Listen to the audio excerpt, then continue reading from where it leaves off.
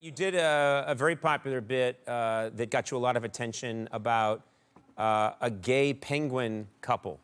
Yeah, so it was one of the, I think it was the third or fourth bit I did on this show. I came on, because I got to go to, in Edinburgh Zoo, I was about to say where I live. I live in Edinburgh, not in the zoo.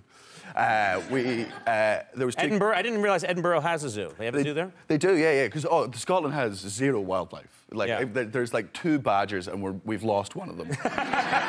So, and that's not boding well for the other badger. Yeah. I don't know if he's on marked time. Yeah. Unless there's 2, there's no third badger. Yeah. That's how that tends to work.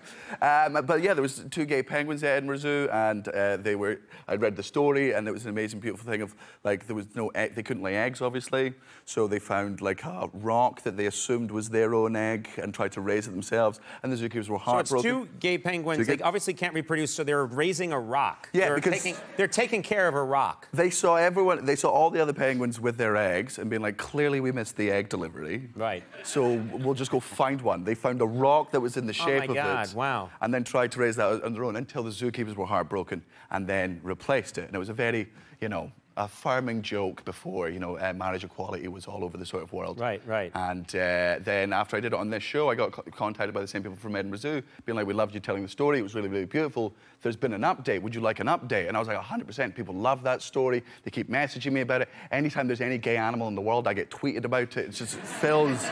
I'm the gay animal. You are the gay animal guy. Yeah, it's not a corner of the market I wanted to get, but you know what, I have it now. You take what you're given, yeah. And I was like, I'd love the update, and they were so excited to tell me, and I was like, I can add it to the joke, it's going to be great. And they were like, well, one of them died, and the other one turned straight immediately. What? Yeah, which is the opposite message I want to send. Because before it was meant to be this whole routine about, see, like, homosexuality does exist in 90% of animal species, and it is completely and utterly natural.